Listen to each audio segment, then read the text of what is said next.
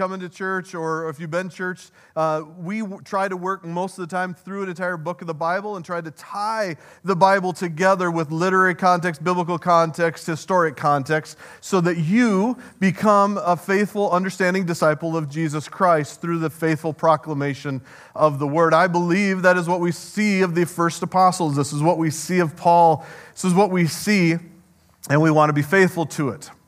Now, all that being said, I'm going to start off with a little bit of a story. I've been reading a book by Todd Bolsinger. It's called Canoeing the Mountains. What an interesting title, Canoeing the Mountains. And as I read it this week, it reminded me of some of the characters in this story, remind me of the characters we're about to see or be introduced to this morning as we're going to try to cover Acts chapter 18. Maybe you'll see some similarities here. Let me begin.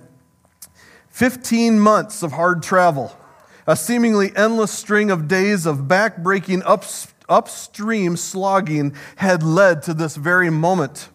Meriwether Lewis recalled all that he had endured. Nervous nights in a strange land, mosquitoes galore, a dark, cold winter. Probably water too, probably. Grizzly bears.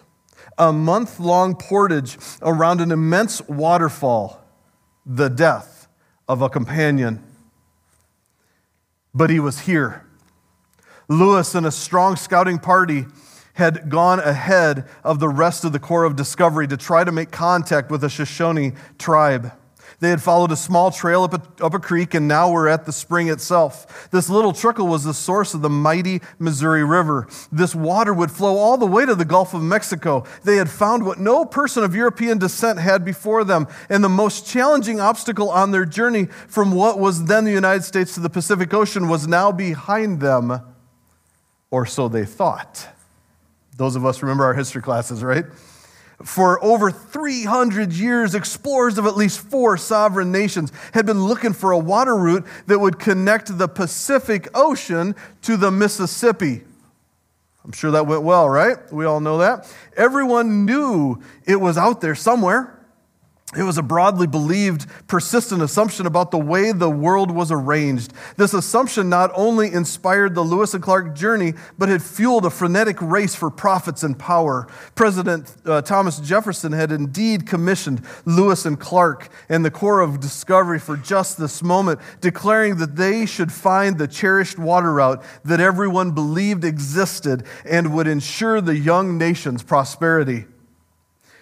President Thomas Jefferson wrote this: "Find the most direct and practicable water communication across this continent for the purpose of commerce." Finding the water route had been the key to national sovereignty and financial stability for the French, who had been in this new world for centuries. The British, who were mostly in what is now Canada, the Spanish were controlling the southwest corner of the continent, and the Americans, who had recently purchased the Louisiana Territory.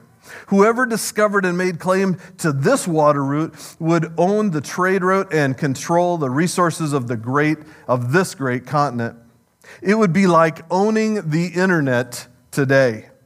This discovery was deemed so vital to national interest that Spain sent 2 different war parties to intercept and kill the Corps of Discovery.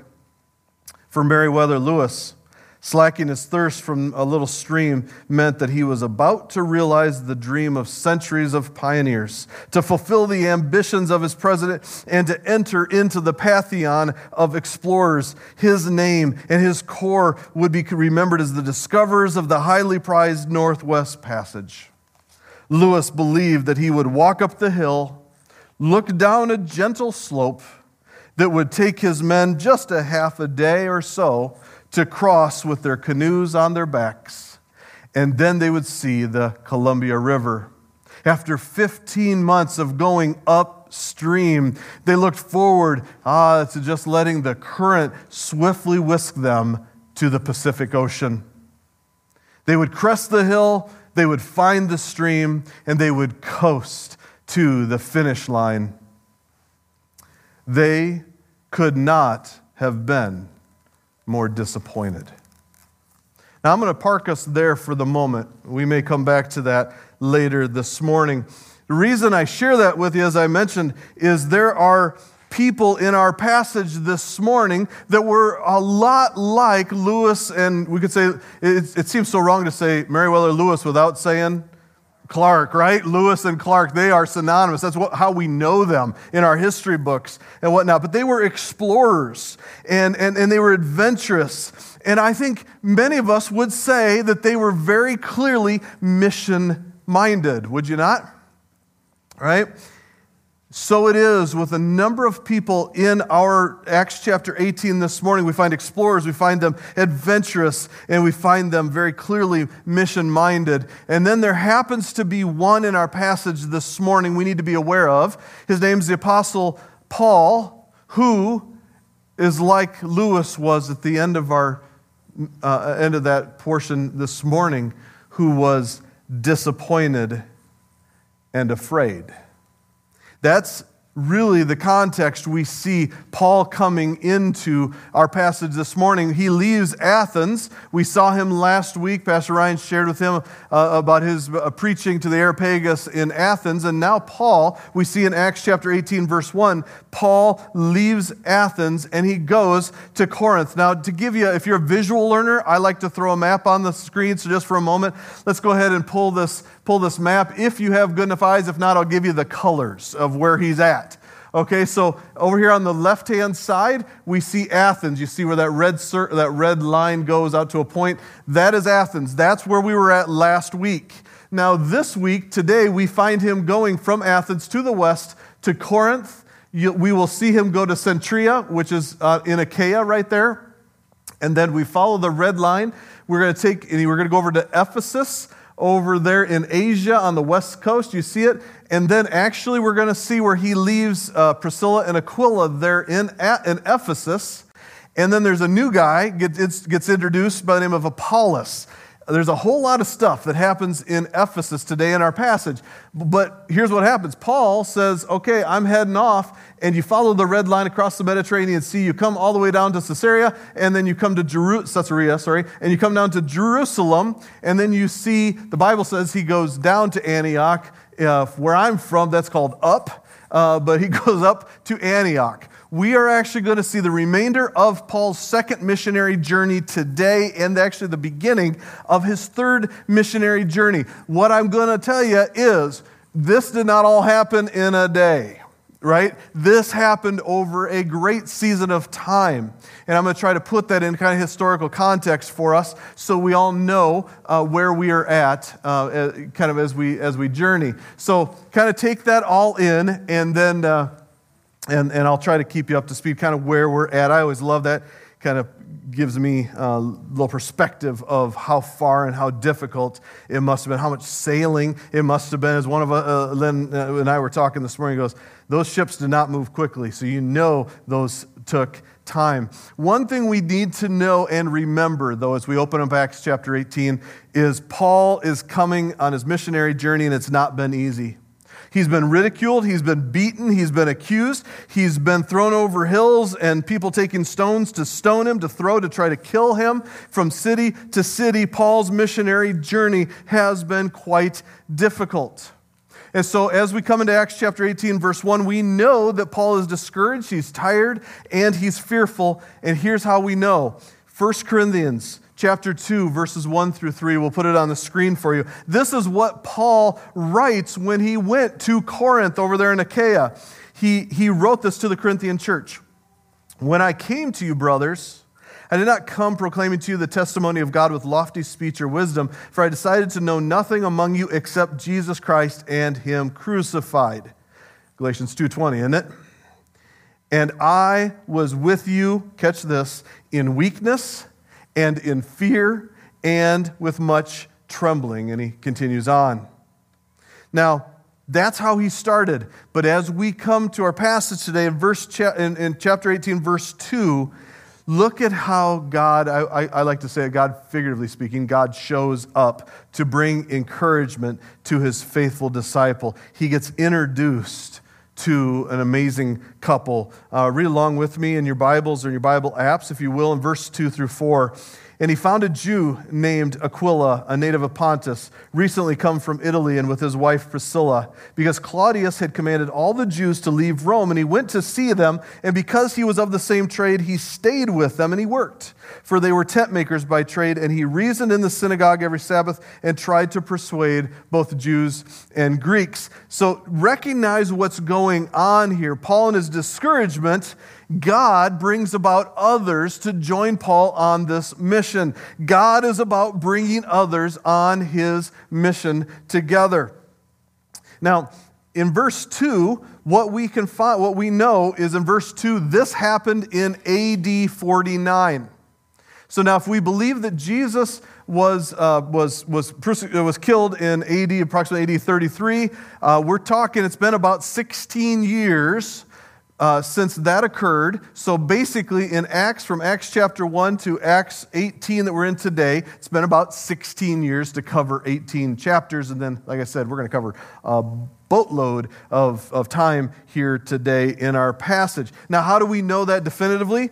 Extra biblical history tells us that it was found that Claudius had an edict that came out against those in Rome that were of Jewish descent that were proclaiming Jesus Christ as Lord. There was this big upheaval that history has found where Claudius, when he made this edict, it said that in Rome, estimated about 50,000 people were edict out. They were expelled out of Rome. Can you imagine what that was like? 16 years post Jesus' resurrection and ascension, and Rome is in an upheaval. There's disturbance because there were people proclaiming Jesus and upsetting the whole place. Now, why is that important? Two of them, it's believed, obviously here in verses 2 through 4, were named Priscilla and Aquila. They were part of the disturbance. They were part of what's believed to be the disturbance of Christ in Rome, where they were proclaiming Jesus, and it was upsetting their apple cart, if you will. And so here's Paul. He's coming, and he meets this Priscilla and Aquila, who have been repositioned. They found themselves now in Corinth. They have been persecuted for Christ like Paul had been persecuted in many ways. There must have been a great commonality, a camaraderie that immediately happened, so much so that Paul started to work with them as in the same trade because they both knew the skill of working, what we believe, working with leather. They were such an encouragement to Paul that Priscilla and Aquila, Paul talks about them in the close of his letter to Rome, to the Roman church. Romans 16:3, Paul says this about this couple as being such an encouragement. He says, "Greet Prisca is short for Priscilla, and Aquila, my fellow workers in Christ, who risked their necks for my life." What a beautiful demonstration of faithful missionary work Priscilla and Aquila were, faithful to the Lord and to the advancement of God's kingdom. So what we see in verses 2 through 4 is that Aquila and Priscilla moved there to Corinth, and Paul ended up working with them for a season. And it goes on and it says that Paul would work with them every day, but on the Sabbath, Paul would go into the synagogue and he would try to persuade the Jews and the Greeks with the gospel of Jesus Christ. And obviously that continued to happen more and more to where Paul couldn't even spend the time tent making anymore, because by verse 5, when Silas and Timothy arrived from Macedonia, kind of caught up with where Paul was at in Corinth, it says that Paul was occupied with the word. In other words, Paul was focused on word work. It was that important, trusting that God would provide elsewhere so that Paul could continue to preach and proclaim the faithful word of God. But here's the challenge. We get to verse 6. And when they opposed and reviled him, here's what Paul did. Get it? Paul was already discouraged. Paul was already fearful. He comes to another city. He's proclaiming the gospel faithfully, and there were those again who opposed him and reviled the gospel of Jesus Christ. And I would say that verse 6 is probably not Paul's one of his most epic moments, because he probably spoke more out of his exhaustion and fear and frustration than he did anything. Verse 6 says, "Your blood be on your own heads. I am innocent from now on. I'm going to go to the Gentiles. Here's the kicker on that. Do you remember Paul's commissioning? Paul's commissioning originally that God said to Ananias, he said, Paul is going to be my vessel to take the word of God, yes, to the Gentiles, and yes, to kings, but also to the children of Israel. And Paul's saying, no, I'm done with that.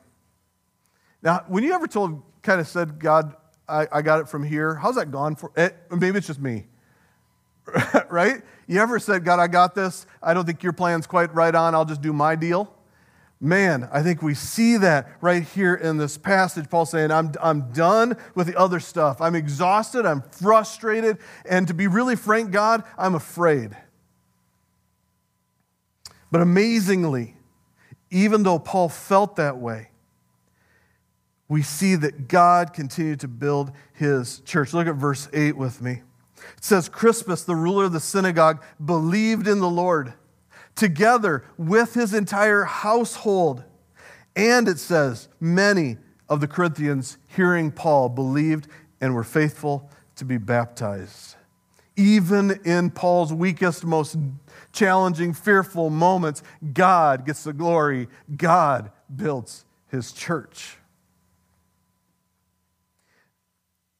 Let me give you a little context of Corinth for a moment. For over 500 years, the city of Corinth at this point was known more like we might call Las Vegas today. When you think of Las Vegas, what do you think of? Right? We see the commercials, right? What happens in Vegas? Yeah, you sinners. Okay, so right, I've been there. I've been to Vegas a few times, went a few trips in my insurance days, and man, filthy, dirty. Corinth, to put it in context, Corinth was probably a lot like we view Vegas today. Okay? There was a term called being Corinthianized in that time. To be Corinthianized meant that you had become sexually immoral. Now, please hear me. I'm not saying everybody in Vegas is sexually immoral. That's not what I'm saying. But it's the understanding of it. Now, the goddess, the Aphrodite, the goddess of love and desire, she was the one on display. So that really gives you the imagery of being Corinthianized. To be from Corinth, that would be what people would look at you from if you said, I am from Corinth. Now, can you imagine declaring like Paul would do, you must repent and believe in Jesus to experience eternal life? How that would have gone in a city like Vegas or a city of Corinth amongst all these Corinthianized people. But it's so beautiful. Luke includes here how God's word penetrated hearts. Verse 8, when Crispus came to faith, the ruler of the synagogue, and he believed in the Lord, and his entire household believed in the Lord, and many other Corinthians believed in the Lord. God can conquer. It doesn't matter what the culture says. His word is unstoppable, my friends. But it didn't mean that Paul wasn't still discouraged or fearful. Friends, I think we need to faithfully, in our culture, declare Jesus faithfully, over and over where we are, no matter how difficult, how scary, or how discouraging it might be.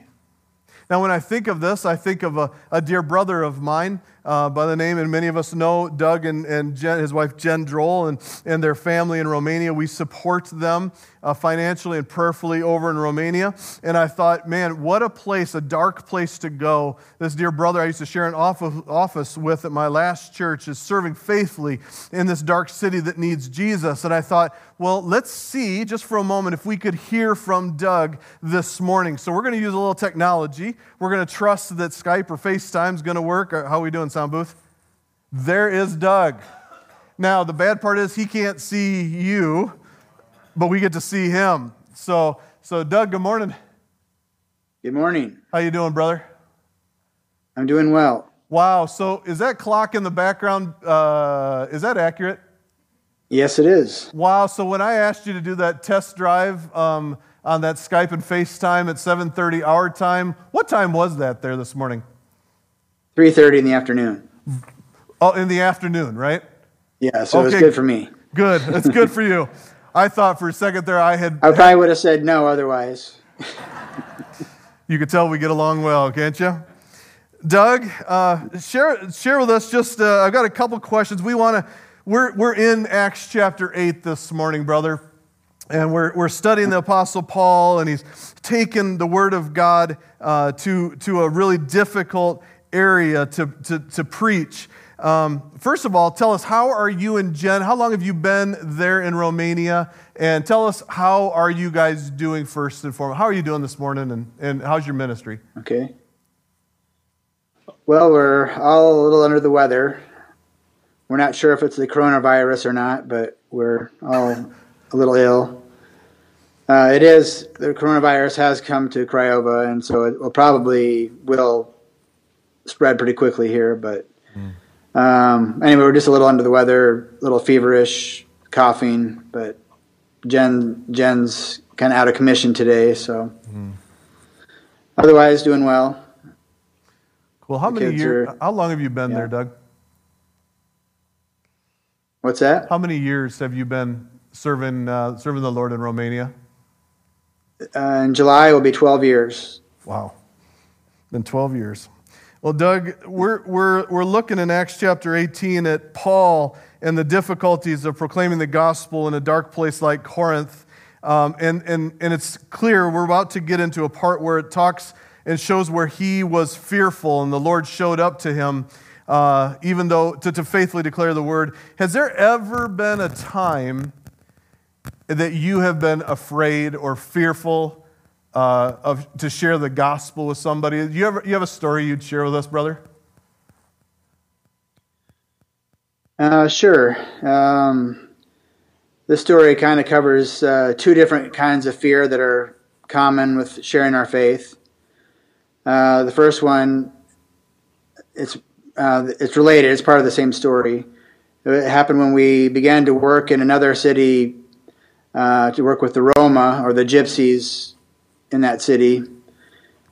We began working with another couple that lived there, a Romanian couple who had lived in that city, who moved there for the purpose of planting a church, and we decided or prayed, and God led us to partner with them to do that. And in one part of the city, there's a old communist apartment building that looked like it was, abandoned almost, and no windows in it, fire damage, just very dirty, a lot of garbage. In that block, we call our apartment building, there are 80 families living. And so it's one of the places in town that we targeted with the gospel.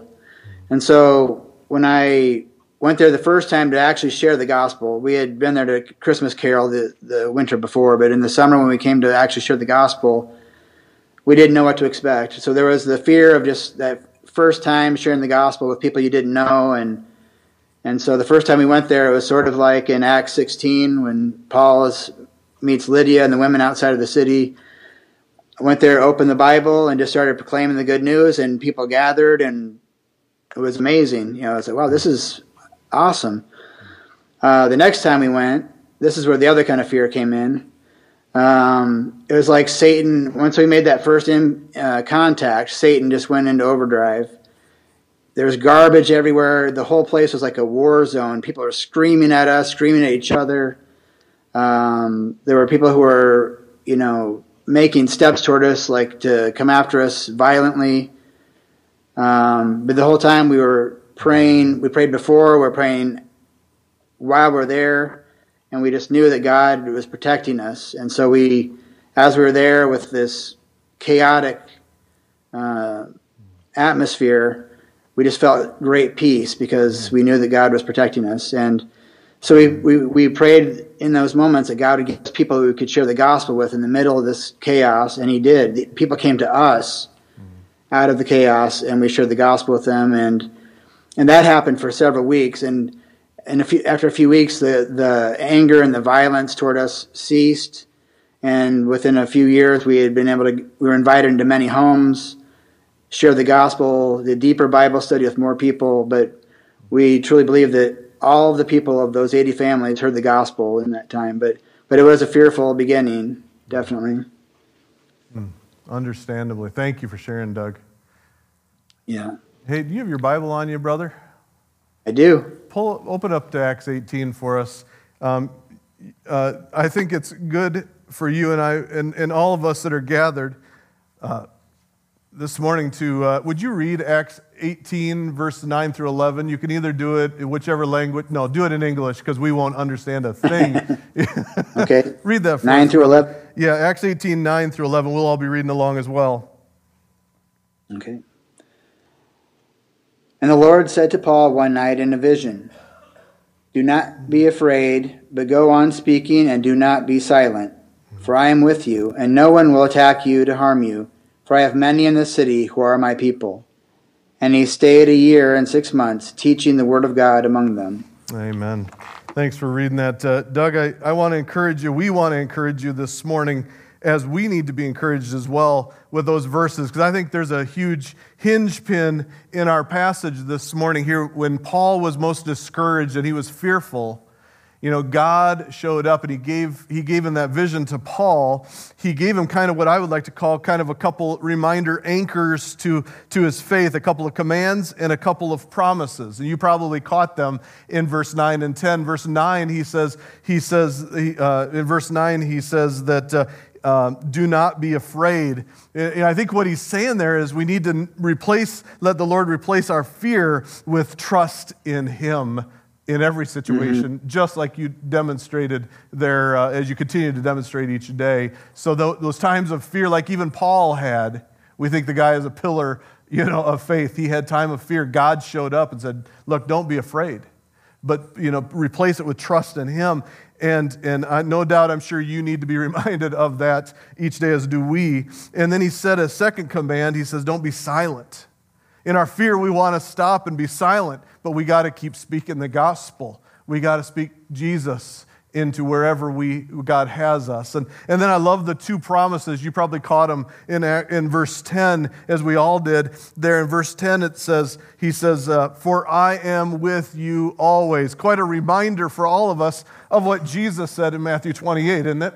When he said, look, behold, I am with you always, even to the ends of the age. And then he doesn't stop there. He also gives a promise, and he says, in verse 10 at the end, he says, "For I have many in this city that I know," right, that are my people. Now, here in context, this is an interesting one. I had fun studying this week, and I believe most of the theologians I studied, they were saying that what the Lord was saying was, there are many in Corinth that are my people, but they just don't know it yet. So, Paul, I need you to stay. I need you to stay and keep speaking Jesus. Don't be afraid. Keep speaking Jesus. We catch it because he stayed there. It says in verse 11, as you read it, he stayed there for 1.5 years more. He stayed for another 18 months to declare the good news of Jesus. So we want to encourage you, Doug. Thanks for taking the time. I'm glad it was the afternoon and the evening. How do you say good evening in your language? Say it again. Bună seara. Sure. Okay. Anybody else want to try that? Good job. Doug, can we pray for you before we let you go? That would be wonderful. All right. Father, thank you for our brother and sister and his family over in Romania, Lord, who are faithfully sharing the gospel. Lord, it's just a great reminder, no matter if you're in Romania or we're out our back door, Lord, we need to remember that we don't need to be fearful, Lord, but we need to trust in you and keep speaking Jesus into the city around us. For there are many, Lord, that are still out here that don't know the name of Jesus yet, but you are calling Doug and Jen to go and to keep doing this faithfully. So, Lord, encourage them today, we pray, and we thank you for their faithfulness to declare your good word in the country of Romania. Bless them, we pray, in Jesus' name. And all God's people said, amen. Doug, thank you. Thank you, brother. Should we give him a round of applause?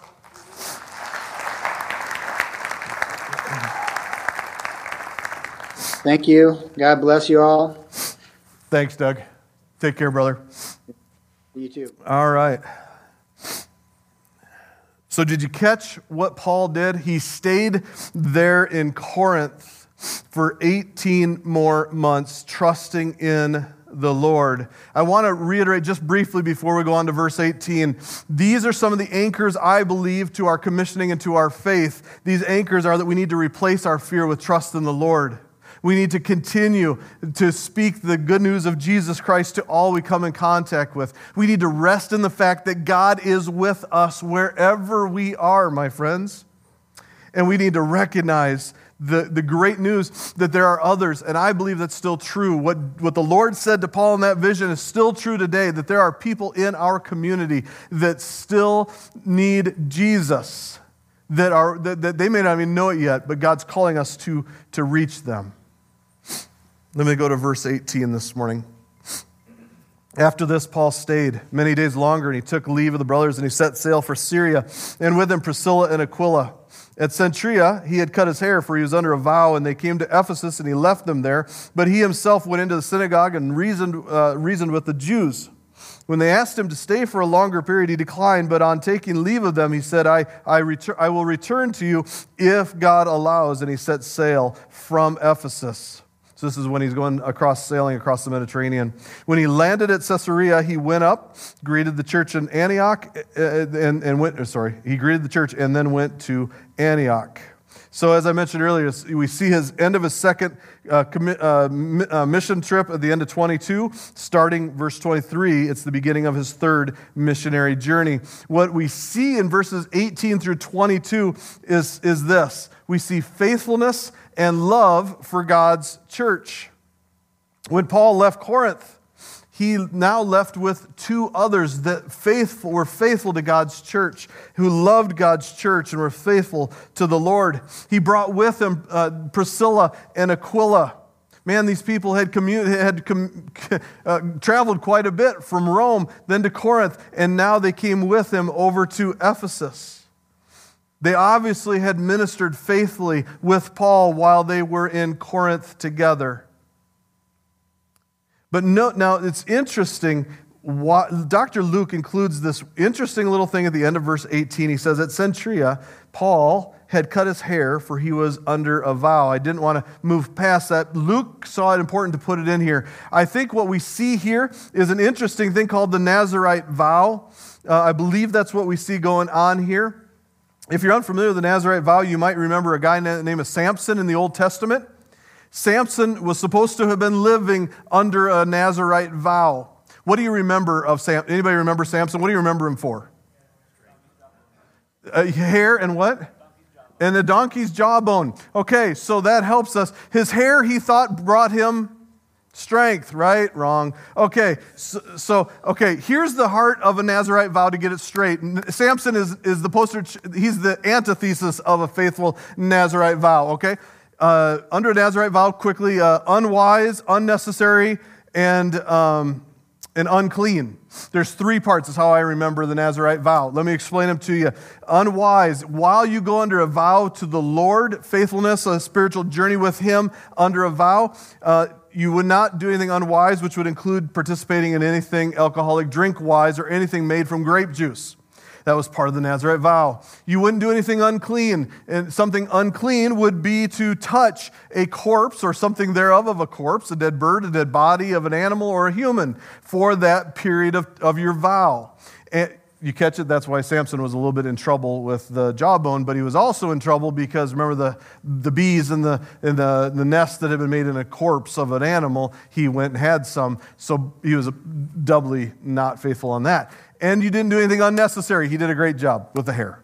He just had a wrong place structure in that. But anyway, unnecessary as cutting the hair. Luke is letting us know with Paul that obviously Paul was under some form of a Nazirite vow. Paul decided at Cenchrea that he was going to get his hair cut. He cut his hair, and which was custom in that day, you would take that hair and eventually you'd find yourself at the temple in Jerusalem where you would bring that as a sacrifice to the Lord and a showing of the completion of your vow. Now, that's why we see, obviously, Paul heading from Ephesus and trying to get down to Jerusalem. I also think he's trying to get to Jerusalem probably in time for the Passover, as far as I can tell. But I am most amazed not only in Paul's love and faithfulness to God and his church, I also see the faithfulness and love of Priscilla and Aquila to God and his church as well, to be willing to travel from city to city to go make disciples. It actually caused me to think when I was sermon prepping this week, I thought, if Paul was alive today and he came into, say, Timberline, and he wanted to take some people with him to the next city to continue the mission of building up the church, I wondered this: who would Paul take from our body to go do this?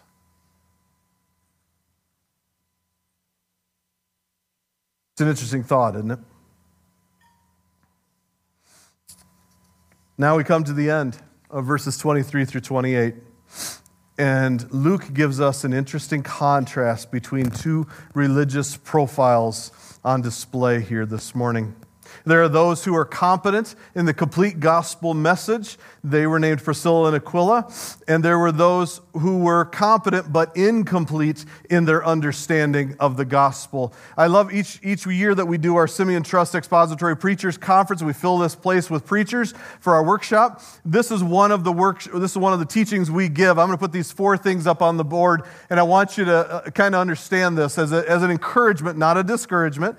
This is what we talk to with preachers. We say, starting at the bottom, we go, basically anybody who's going to teach the Bible, when they first start out teaching the Bible to somebody else, they feel unconsciously incompetent. They don't know what they don't know, right?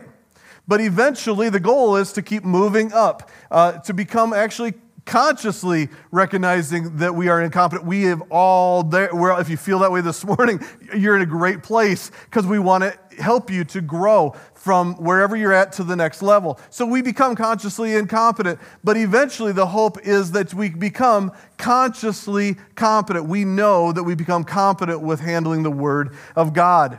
Now, interestingly, in our passage this morning, by the way, there are those in God's church that are unconsciously competent. They are just really stinking good at handling the Word of God, and they probably couldn't even teach anybody how they do it anyway. There are those, I think of a few preachers that exist out there today that are just unconsciously competent. They can't teach how, they're just stinking unconsciously competent to preach the Word, and nobody can do it like them.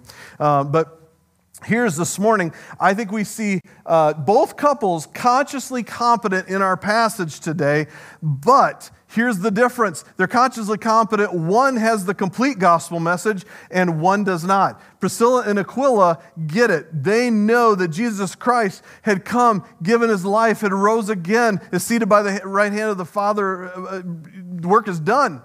They got it. They've been baptized with the Holy Spirit. And then there's this dude named Apollos that comes on the scene, and it says that he was really skillful. He was competent. Let me read it for you in verses 24 through 28. It says this: Now a Jew named Apollos, a native of Alexandria, came to Ephesus. He was an eloquent man. He was competent in the Scriptures. He had been instructed in the way of the Lord. He'd been fervent in spirit. He spoke and taught accurately the things concerning Jesus, though he knew only the baptism of John. He began to speak boldly in the synagogue, but when Priscilla and Aquila heard him, they took him and explained to him the way of God more accurately. And when he wished to cross to Achaia, the brothers encouraged him to go, to write to the brothers. I believe the key words there in verse 25 is he spoke and taught accurately. That's Apollos. Verse 26, they took him and explained to him the way of God more accurately. Friends, what we need to do, we must learn to proclaim the word of God more accurately. There's 8 beautiful things that Luke says about Apollos. He says he's from Alexandria. It was a place of great knowledge. The Library of Alexandria is there. He was on mission in Ephesus. He was eloquent. He was competent. He had been instructed in the way of the Lord. He was fervent. He taught accurately about the coming Messiah. But there was one problem. He was baptized into John the Baptist. He was discipled by John the Baptist. He was obedient to be baptized into repentance, and he was waiting for Jesus to come. We can only imagine what it must have been like to be Aquila and Priscilla sitting in the synagogue and having Apollos get up and do this great presentation, possibly from Isaiah 53, many of us are familiar with. I won't take the time to cover it this morning, but they would recognize, man, he's confident. He's talking about the coming of Jesus. I mean, they'd be like, yeah, what? Can you imagine sitting there for that moment when he's saying, yeah, the Messiah is yet to come. And here's a Priscilla and Aquila sitting there in the synagogue going, Apollos, come here. Come with me. Come to our home. Let us teach you something really cool.